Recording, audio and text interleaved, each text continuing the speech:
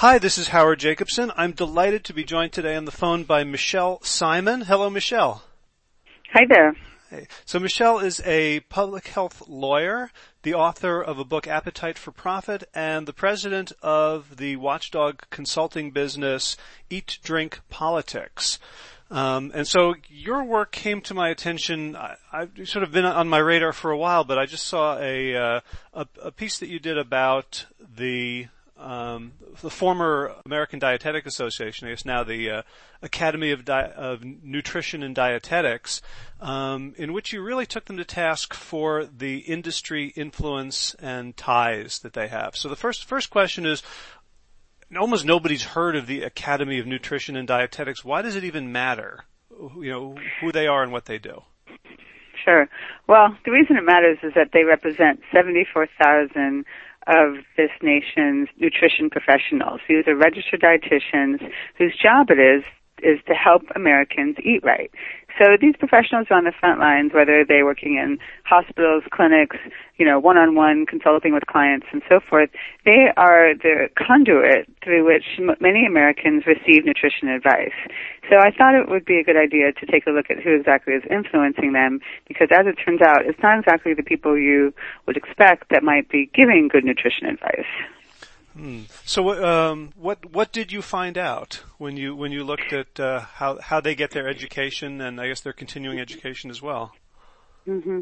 Well, I had been hearing for years that their annual meeting is really a big junk food expo. People have been sending me photos, and so I decided to take a look for myself. And so I went 2 years in a row and found that to be the case. So, normally you walk into a trade show floor, and for a health professional organization, you might see some pharmaceutical booths, maybe lots of educational booths, some journals, books, etc. Here you walk in and you think you're in the wrong place. So the first thing you see are these massive booths hosted by the likes of Coca-Cola, Hershey's, PepsiCo, Nestle, Kraft Foods. All of the major junk food and sugary beverage purveyors are the main sponsors and have the largest booths at this trade show. And so right there, there's a problem. And then on top of that, many of these same groups also actually host or sponsor educational sessions at this conference. So, I went to one session that was all about, the so-called dairy crisis, right? How come dairy consumption is going down, and oh my God, what are we going to do about it? Well, no surprise, that was brought to you by, the National Dairy Council and others that are employed by the dairy industry to bring you that message and to pop up the dairy industry. And then what I also found is not only is it a problem just once a year at this huge annual meeting, by the way, where some 10 to 13,000 RDs attend, but in addition, over the course of the year, the Academy has sponsors that give ongoing continuing education sessions. So Coca-Cola is particularly good at this. So they host webinars for registered dietitians for them to earn continuing education units, which they have to do to keep up with their profession. So you can take a webinar and get CEUs from the likes of Coca-Cola on issues like why aspartame is perfectly safe and fine, how sugar is really not a problem for children, and so forth. So in other words, these sorts of nutrition messages, obviously completely biased in Coca-Cola's favor, are what RDs are learning and earning continuing education units for. Wow, yeah. When I was researching some of the facts for the book Whole, I looked at the education providers approved by the AND, and I was just shocked that they weren't using better names, like they were calling themselves the Coca-Cola Beverage Institute for Health and Wellness, the Nestle Healthcare and Nutrition Company. They're not even trying to hide it. Yeah. Well, some of them are more clever than others. So there's, I don't know if you saw the Bell Institute. That one is General Mills. And then, Coca-Cola does put their name in it, but if you could just see the something about Health Beverage Institute, I don't remember now. But, the fact that they don't have to hide it shows how insidious it is. In other words, it's perfectly acceptable, apparently, at least within the leadership of this nutrition group, to have these companies offering these sorts of educational sessions, and that's really the problem. That it's just deemed perfectly acceptable, and and yet it's not acceptable to everyone.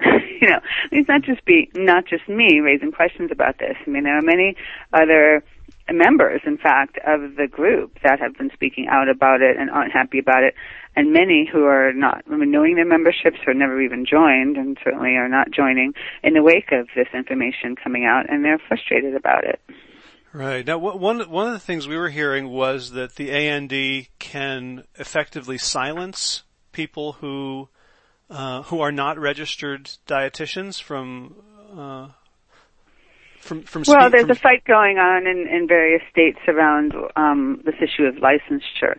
So the Academy wants to basically control who gets to give nutrition advice.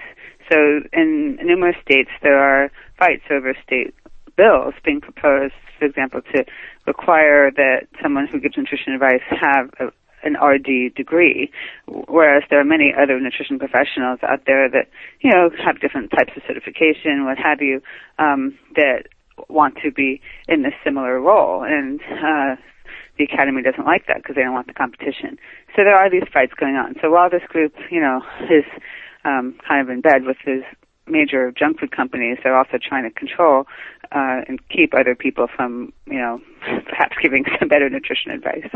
Right. So at the conferences, did you talk to RDs and kind of to assess like what they thought about sugar and junk food and how, whether it was influencing the quality of their advice? Mm-hmm. I did, actually, and what was interesting was, I would say almost every single RD that I just sort of casually spoke to was not happy about. I mean, they were even embarrassed. I remember one RD was holding her tote bag, which had, the names of the sponsors, against her body to not have the names be seen, because she understood that this was crazy to have, that she was walking around with a bag that said Coca-Cola, Hershey's, and the National Dairy Council on it. And, similar reactions. And I'd say, well, what are you doing about it, right? I mean, there was this general feeling that this was a problem. Not everyone, but most of the RDs I spoke to understood that this was not acceptable. And, I think what I learned was that they don't feel like they have a voice. They don't even know who to go to, where to turn to make their, displeasure heard. And so that was one of the recommendations, and at the end of my report, was that the Academy needed to have more opportunities for its own members to speak out about this problem, this very real conflict of interest, and to have more open dialogue about the issue. So what else would it take for the AND to act like a professional organization as opposed to a trade front group for junk food manufacturers? Well, I think it's really only a matter of time. I mean, as I said, I feel like there's almost a generational divide. There's sort of this more traditional, perhaps to some extent older, sect, I guess, of the leadership of the Academy that, wants to keep doing business as usual. But then you have younger RDs coming up who, are seeing this crisis that we're in and realize that the food industry is largely the cause of our public health disaster due to poor diet.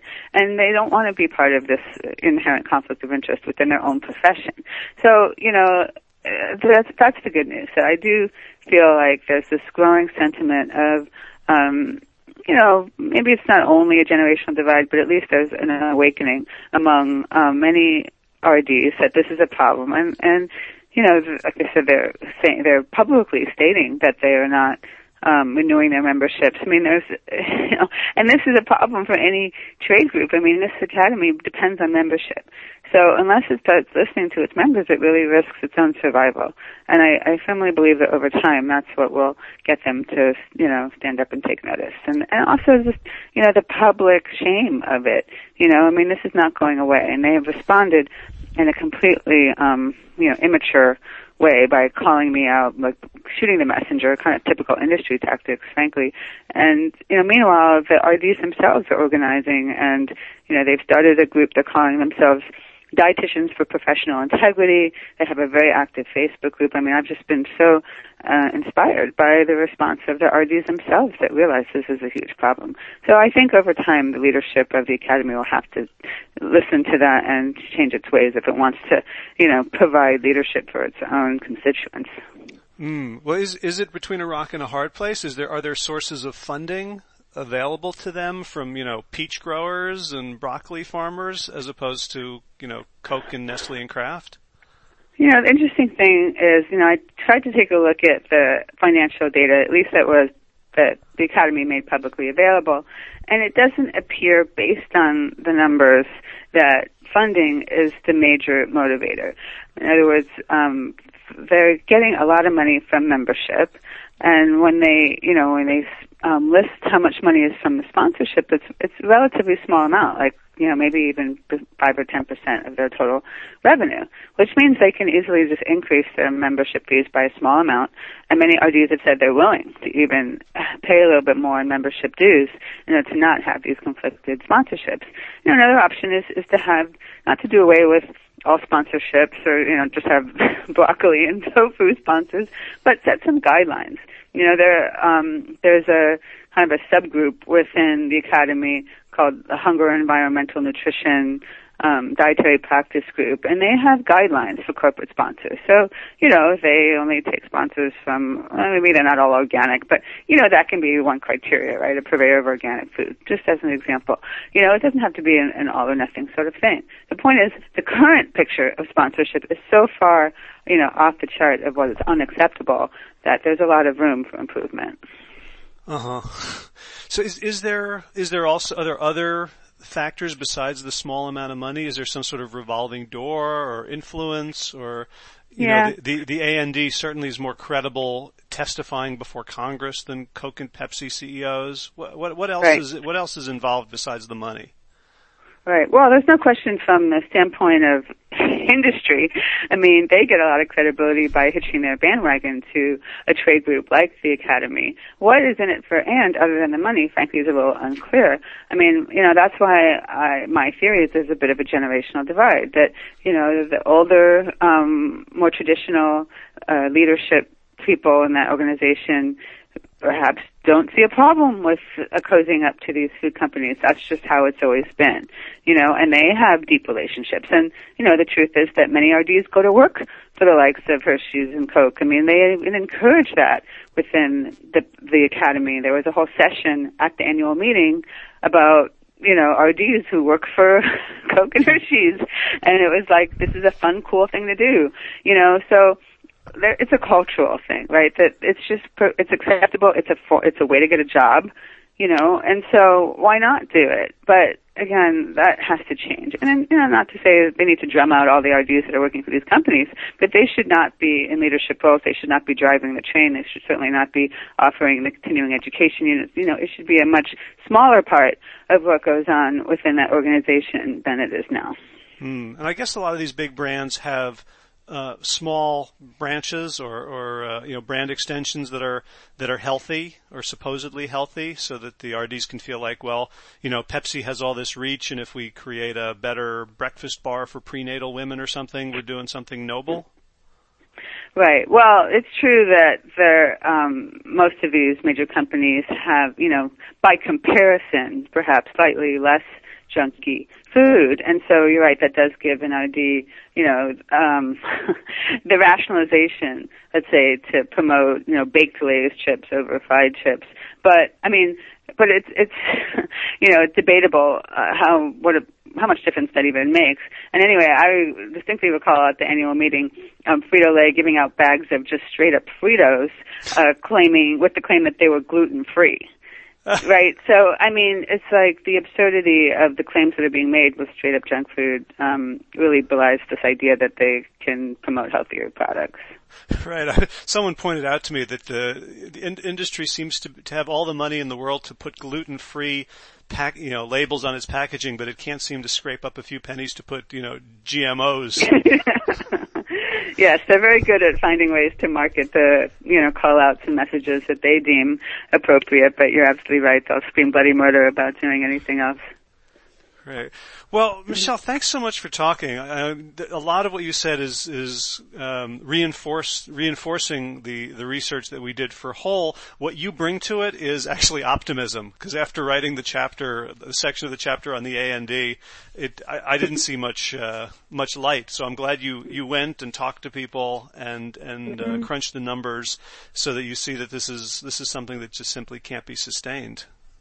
Yeah, right. Well, yeah. I mean, and I do think the more that we get this information out there and people are outraged about it, then that's when change happens. Because if this institution isn't going to be able to keep doing business as usual unless people speak out about it. So.